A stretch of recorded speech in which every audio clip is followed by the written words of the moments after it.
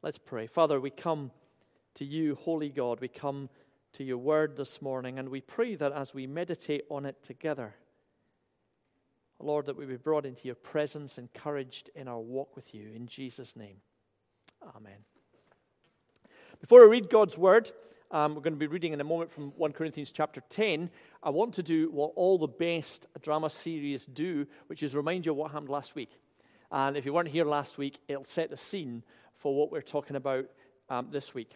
Last week I was talking about what Corinth would be like in ancient times. And one of the things that would have struck you if you'd wandered around the streets of Corinth was not just you were in the Greek sun and not the Scottish weather. It would be temples. Everywhere in the city centre would be temples. And you see that if you go to any of the ancient sites today, like Rome or wherever else. Temples to every god imaginable. Apollo, Jupiter, the gods of the city, Vespasian the emperor, Isis, Augustus, Minerva, Hercules, Venus, Athena, Diana, Zeus, Juno. On they would go and on they would go. And it wasn't just that the temples were in the center of the city, they were part of everyday life. If you went to the sports arena, there would be prayers and libations. That's pouring out wine to the gods and celebrating. If you went into the baths, there would be statues of the gods. If you were involved in business life, often the businesses would have a patron god or whatever else that they supported in whatever guild that you were part of. It was part of everything. Civic functions, child's birthday parties. Didn't matter where you went, there was pagan religion everywhere as part of it. In fact, in the ruins of ancient houses, we have found time and time again little almost alcoves with where little statues of the gods would be in the house, the household gods that would be worshipped and prayed to as part of everyday life. And in the temples, we said last week, where an animal was taken and sacrificed, it didn't stop there. Because the Romans weren't fools. They didn't just burn up the good steak that was there in an offering to gods. What they did after they had killed the animal is they cooked it in the temple, and then they would eat it. And they would have a family do or family round, or maybe you were having a celebration. In fact, a lot of the temples would have dining halls attached. And there you would get invitations. We found invitations in the ancient world to come and have a meal. And not only that, because meat was really expensive. In fact, the only time many people would ever eat meat is if they got an invite to something that was happening in the temple. But then the meat that was left over would be taken and sold in the marketplace. In fact, probably all the meat that you could buy in the marketplace had been sacrificed in the temple. Now, one of the things we know in the ancient world was this sense of gods everywhere was one of the reasons that the Jewish communities in the Roman cities were apart and separate. Part of that was to do with Jewish food laws. Part of that was to do with Jewish marriage patterns. Part of that was to do with being a circumcised people and going to synagogue. But part of it would be that one thing that marked Jews out was this belief in one God. This abhorrence of anything that smacked of idolatry. We worship the one God. We love him with all our hearts and all our souls and all our strength. This meant that there was a dilemma. Because here is this new faith that has been proclaimed in Corinth. It's been proclaimed to Jews and to Gentiles that they would come and know this one God in Jesus Christ. Now, if you're a Jew, you're used to your faith making you completely separate, part of a different community, a different race even. But what does it mean if you've previously been one of the pagans, and your family are all pagans, and your business partners are all pagans, and maybe the person you're married to is still a worshiper of Diana or Zeus or whatever else it is. And here you come, and as Paul says, you turned to God from idols to serve the living and true God. Now, theologically, we know what that means. In terms of ideology, you don't believe in lots of gods, you believe in one God. But what does that do, not just to your worship pattern? You don't go to the temple anymore, you go to church. What does it do to the rest of life in a city where everything and every part of your previous identity was connected with this? Where to be a good Roman citizen was to go and pour out an offering to the emperor. as a God? What does it mean? And it was an invitation, as we said last week, to have not just becoming a Christian because you believe certain things, but to the whole of life being influenced for it. And that's why the Corinthians write to Paul, and one of the things they're asking him is, Paul, what are the rules of this new game? You know, we sort of get the idea that maybe we shouldn't go to the temple and worship Zeus or Isis or any of these things. Although some of us are thinking, if we go and cross our fingers and say it's a load of rubbish, is it all right then? Because that would be a bit easier. Or maybe if we get one of these meal invitations, we shouldn't go because people will see us going to the temple to have a feast. But you know, it's just for the food we're going. Is that not all right? And then there's some of our folks saying we shouldn't even buy meat because it might have been sacrificed to one of these demon gods. Where are the lines? What are the rules? And we know among Christians even today that that's a huge question, isn't it? Honor the Sabbath and keep it holy. But is that a rule? Does that mean we go to church on a Sunday? Every Sunday? Does that mean we give an hour to the Lord? Does that mean we give a day to the Lord? Can I play football on the Sabbath? You know, through our Christian traditions, there's been all those tensions of what does this mean? And that's to do with a whole load of things, isn't it? How does it mean to live as a Christian? And some of the Christians are saying, well, the gods are nothing, so we can do what we want. It doesn't really matter. We're not worshiping them. We know they don't exist. But then Paul in the previous chapter said, but you've also got to think of what the implications are on your own brothers and sisters and be guided by love. Because if you go to the temple, is it going to be leading someone else to doing something which is leading them away from Jesus, even if you feel it's okay for you? And so love was the rule that we looked at last week. But this week in chapter 10, Paul is going further than that because what he wants to do is to say something about what the dangers are for you as you negotiate how to live in a world that isn't Christian. Now today, we don't have temples of Zeus and we don't have temples of Aphrodite and all these things, but we certainly live as Christians in an environment which is not Christian. What are the rules? What does it mean to live in this? So let's read the Word of God now, and we're going to read from 1 Corinthians chapter 10 and the first 14 verses. For I do not wish you to be ignorant of the fact, brothers and sisters, that our ancestors were all under the cloud, and they all passed through the sea. They were all baptized into Moses in the cloud and in the sea. They all ate the same spiritual food and drank the same spiritual drink, for they were all drank the same they drank from the spiritual rock that accompanied them, and that rock was Christ.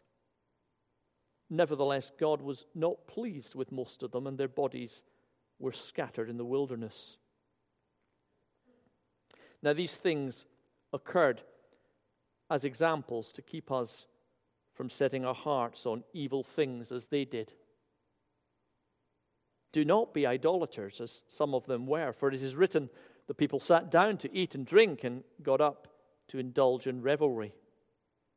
We should not commit sexual immorality, as some of them did, and in one day 23,000 of them died. We should not test Christ, as some of them did, and were killed by snakes. Do not grumble, as some of them did, and were killed by the destroying angel. These things happened to them as examples and were written down as warnings for us, on whom the culmination of the ages has come. So if you think you're standing firm, be careful that you don't fall. No temptation has overtaken you except that which is common to mankind. And God is faithful. He will not let you be tempted beyond what you can bear. But when you are tempted, He will also provide a way out so that you can endure it. Therefore, dear friends, flee from idolatry. Amen. And thanks be to God for His word. It's a bit of a difficult chapter to understand, but let me see if I can help you. Can't promise I'll make it clearer, but I'll try. What Paul's doing here is he's effectively doing a Bible study. Remember I said to read Genesis? He's going to read a little bit of Exodus and Leviticus, Numbers with them, and particularly the story of Moses taking the people out of Egypt and into the promised land. And as he's doing this Bible study, he's doing it for a very practical reason. He's asking them to think, what does it mean to live for God in this place? You see, those stories in the Old Testament are not just stories that we learn in church so that we know our Bibles, and that's important. They're also stories that help us work out how to live, because the Bible is full of people in different situations, in different cultures, in different contexts, all trying to do the same thing. What does it mean to be faithful to God here? And we learn from the ways they did it, and we learn from the ways that they failed. And this is very important. The first thing to notice here, what Paul says, which must have been strange, remembering that a lot of the people he's writing to are not Jews. They are Christians who've come from paganism. The first thing he says is, I want you to be aware, not ignorant, that our ancestors were all under the cloud. Now that's the cloud that led the people of Israel out from Egypt into the promised land. But just notice those two words, our ancestors or our fathers. What he's saying here is actually quite astounding, because he's talking to Gentiles who were pagans, who become Christians, about the story of the Jewish people, and he's saying, these are our fathers. These are our fathers. And the assumption here is, yeah, when you became a Christian, you didn't take on the law of Moses, you didn't get circumcised, you don't keep the food laws, but your identity has changed. Who you are in the world has changed. You're not one of them anymore. You're one of the people of God. And that's a whole mindset of change. It's not just believing new things. It's being a new person. It's having a new citizenship in the world, a new family in the world. You're not Jewish, no, but you are among the people of God, the people of faith, and that's to shape who you are. Now, what Paul is going to be doing in this chapter, and I've only read the first part of it, if you read the second part, you'll find a few more hints, is he's trying to work through this question of what you're going to do with these temples and these idol foods and all this meat. But what he's not going to do is what some parts of the Old Testament do, which is simply to say, here are the rules, keep the rules, do that, don't do this. Because the trouble with doing that is exactly what the Jewish people found is folks said, well, sort of, can I do it up to that point and not beyond that point? And what do you mean by no work if it's that length and it's that, it becomes a legalism. And that's not what Paul's doing here. What he's actually going to talk about is, who are you as you make these decisions? And that's what the New Testament does all the time. You'll find this. It doesn't tell us what to do so much as it tells us who we are because of what Jesus has done. And that will change why we do things. And that will change what we do. That's the way around it is. Steep yourself in God. Steep yourself in this changed identity. Steep yourself in what God has done. And then work out for yourself what you should be doing. Or work out together what you should be doing. Yes, there's going to be some absolute no's. But so much in life, there isn't an absolute no and an absolute yes. Who am I, and what does God want of me and my community in this time and this context? Now, this is a whole different way of thinking. This is to take people out of the paganism and not simply say, well, don't go and worship Aphrodite anymore, go to church. But to start to think of yourself in a different way, almost as a Jew is a different person in a Greco-Roman city. I was reading a book this week which was talking about how in the first 500 years the church grew. And one of the things it said was when somebody who had been a pagan came and said, I want to be baptized. Now today, if someone says that, I sort of say, well, that's good. Come along and we'll do an inquirer's class. And folks say, will it be 6 weeks or 10 weeks? Do you know what they said in the early church, quite routinely? They said it'll be 3 years. Once a week, extra classes on top of Sunday worship for 3 years, and then we'll baptize you. Now, that wasn't because they were being legalistic or they wanted people to learn a lot of stuff. It was because of this conviction that if you were changing who you were in baptism to be a Christian, you were going to have to be reshaped. You were going to have to think differently, and it was going to take time to be reformed. It wasn't just going to be go to church, learn the creed, say a prayer, off you go.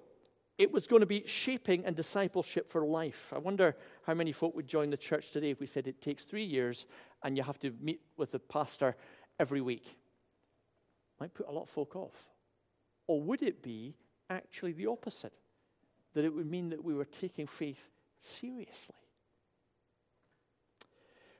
What's going on here? Well, we learned from the last week that some of the folk were saying things like, I know the idols are nothing, therefore everything is allowed for me. And what that means, effectively, is that they were saying, nothing needs to change. I've got this Christian head knowledge that these idols don't mean anything, so I do what I want. Now, you see what that actually means? It means I know, I have this knowledge, this theology that there's only one God. That's great, but actually nothing in my life needs to change because God doesn't have any rules. And Paul would say in the first chapter, no, first of all, the rule is love. And secondly, he begins to say something else in this story because he takes us through the story of Israel. And he takes us through the story of Israel because, in one sense, when the people set off from the promised land, they were very much like those early Christians. They'd taken this huge step of faith. They had left something behind and they were going somewhere new. But at this point, they didn't have a rule book.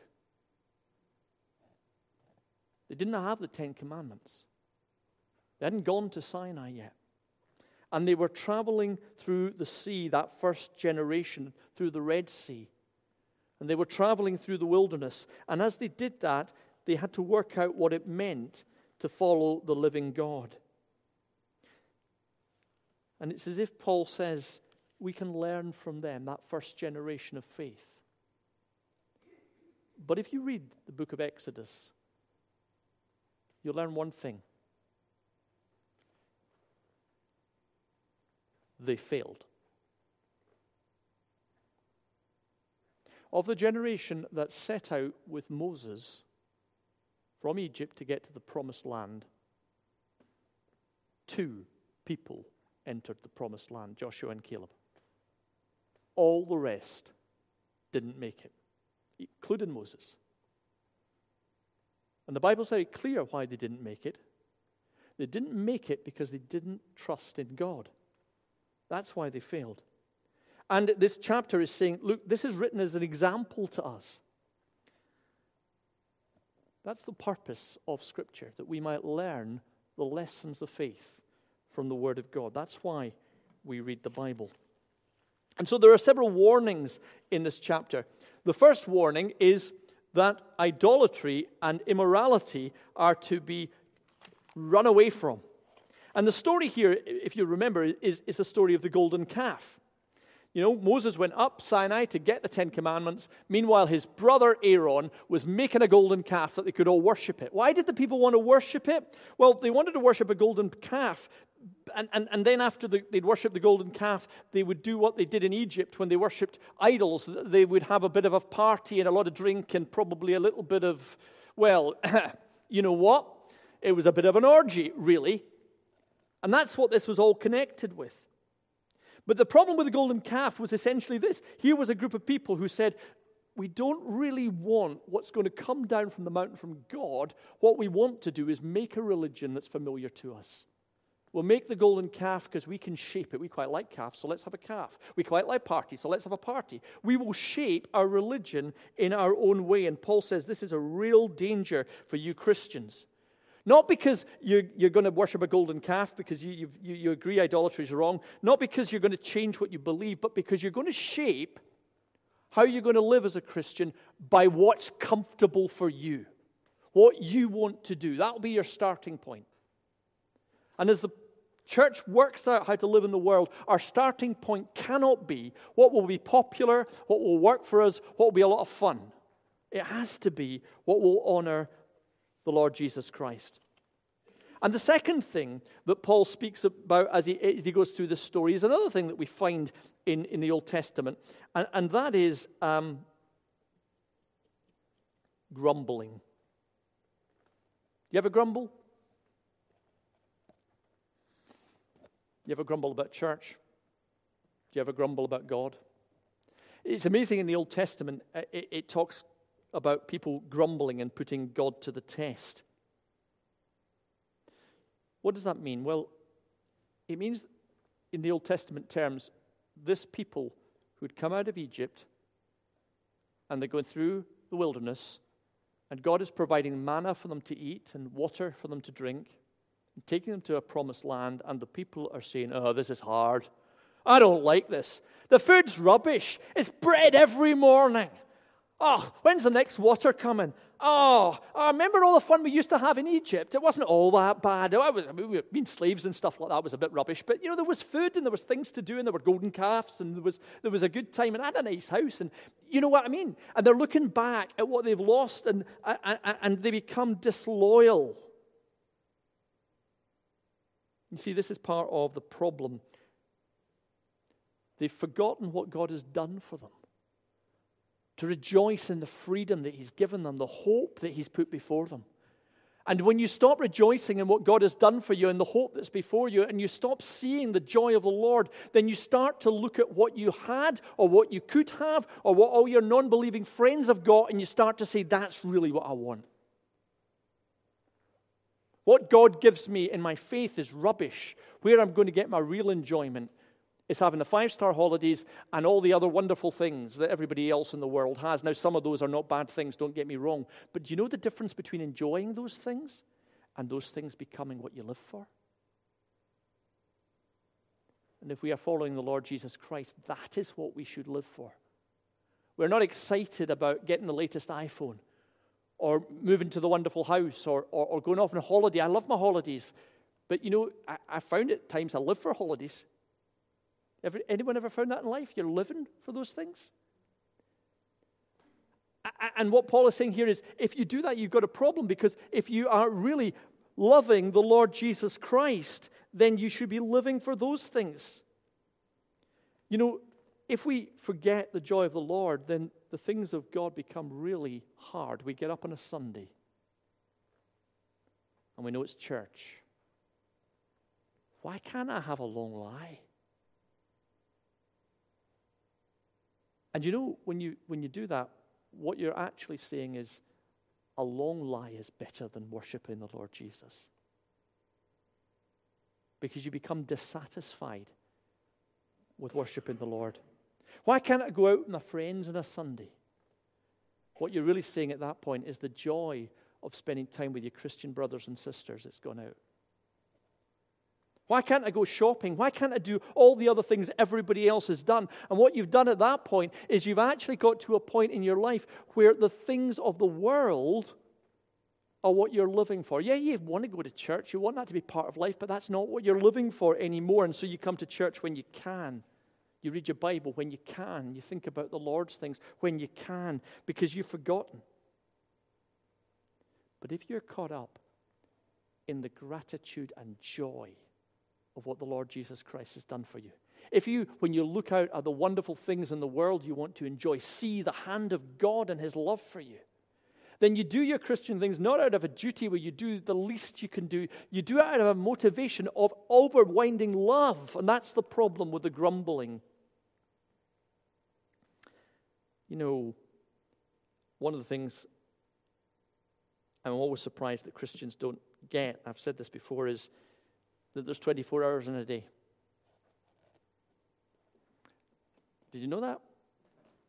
How many hours are there in a Christian day?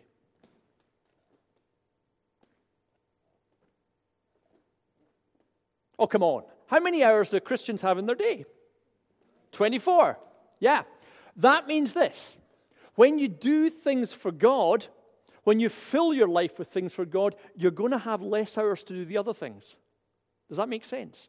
I sometimes see folks struggling with this because what they're trying to do is everything that their non-Christian neighbor does and go to church. You can't put it all in there. Something's going to have to go out. You're going to have to make priorities.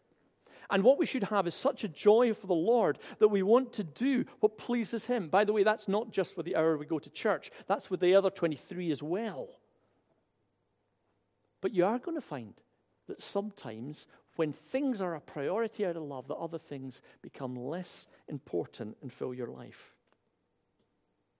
And you see, this is one of the problems with the Corinthians, that what they're saying is, well, I'm a Christian, but I can do all the other things. I can go to temples as well. I can go and have these meals. I can eat the meat. I can do all these other things because I want to do those other things. So I can just do that and be a Christian. Well, there's some choices to be made. And what Paul says in this passage is very careful. Be careful. You think you're standing.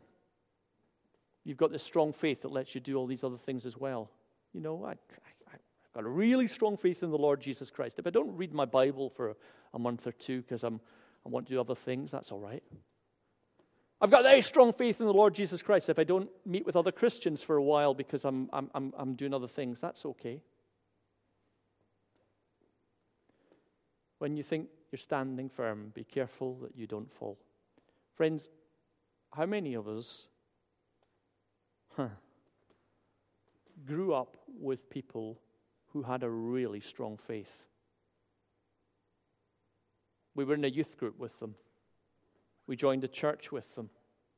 Maybe they taught us and influenced us, but today they're not on fire for Jesus. They've wandered away. What makes you think that can't be you? Be careful. If you think you're strong and you'll never lose your faith, be careful lest you fall.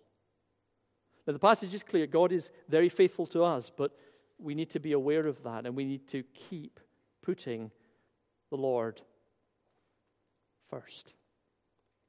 And there a very simple instruction that ends this passage in verse 14. Flee from the worship of idols. Flee away. You see, this isn't an instruction that says, well, you can eat the meat or you can't eat the meat, or you can go to the party or you can't eat the party, or you can go to the temple or you can't eat the... You know, it's this. Here's the issue. The temptation for Christians who aren't enjoying their Christian faith, aren't feeling grateful for it, aren't really worshiping the Lord, is to say the other stuff's more fun, so how much of it can I get away with before I fall? Paul says the other way around. If you so love the Lord Jesus Christ, if you so much want to be with Him and you don't want to fall away from Him, then the question you should be asking yourself is, how far can I get away from the stuff that's a problem for me? Not how much of it can I get away with. You know, if I say to you, there's a cliff over here, what do? Do you say, that's good, I can walk right up to the edge of it? Or do you say, there's a cliff over there, maybe I should walk over here? Do you get the principle? It's the same as we live the Christian life. No, there's not a set of rules that put a line somewhere, but there's a principle. And the principle is this: don't be grumbling, be full of the joy of the Lord. Don't be doing those things that you know are wrong, and stay away from them as far as they are. Now, what that line means for you, you're going to have to work that out for yourself. Paul is not, in the end, going to tell the Corinthians how far they can go, other than, don't be idolaters. Well, that was sort of agreed.